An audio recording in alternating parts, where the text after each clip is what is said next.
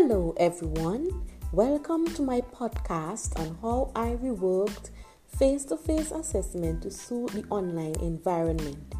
In this episode, we are going to look at how portfolios are transformed to e-portfolios as an assessment tool in the online environment. Before we continue, don't forget to like, share and comment in the dialog box provided below. One of the courses that I teach is Health and Family Life Education, which places emphasis on life skill acquisitions. During the face-to-face interactions, students use various activities to demonstrate knowledge of content and acquisition of skills. In the online platform, students were still expected to demonstrate the acquisition of various life skills which were measured using several assessment methods. The e-portfolio was planned in detail where the students were given specific objectives, resources and rubrics for upcoming assessments. They were able to read ahead and during class, they participated in meaningful discussions on issues. This allowed me to get the feedback and to assess understanding of content and to clear up misconception. The students themselves, as they go through various discussions weekly, they were able to pose questions.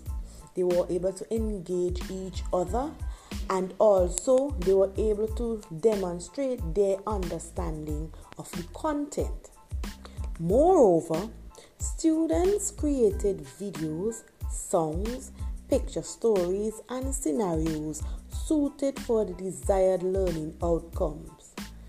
Each student were given specific rubric so they knew what to expect and what they would be graded on based on what they would have presented. For these activities, they worked in groups, they worked in pairs and did some independently. These activities were done during class, in their own time, and in what we call breakout classrooms where they would meet as a group where the teacher, I would sit in and listen and then ask questions so that I could probe their thinking and have them to go more in depth so that their presentation would present the desired outcome. There were sessions where students had to present individually to the entire class and made pre-recordings of the assessments which were uploaded by a specific time. They would view each other's presentations and give peer feedbacks, grades, and designed questions to be answered. Students sometimes would create their own mini classrooms where group activities were placed in folders, as everything was neatly attired and each child had access to their own folders which would be presented to them at the end of the course. However, some students had access to various tasks that required group work. Therefore, they would have similar activities, yet their grades may differ based on the presentations that were made and how they demonstrated the acquisition of the skill needed, their ability to identify that particular skill, and the overall presentations and how it contributed to the group work.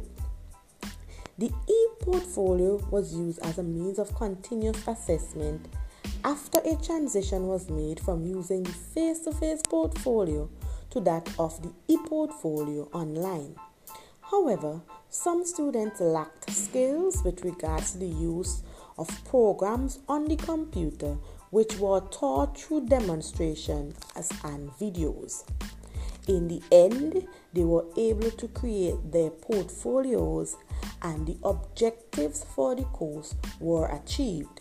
Students grasped concept and they were able to demonstrate the necessary skills required for the task at hand.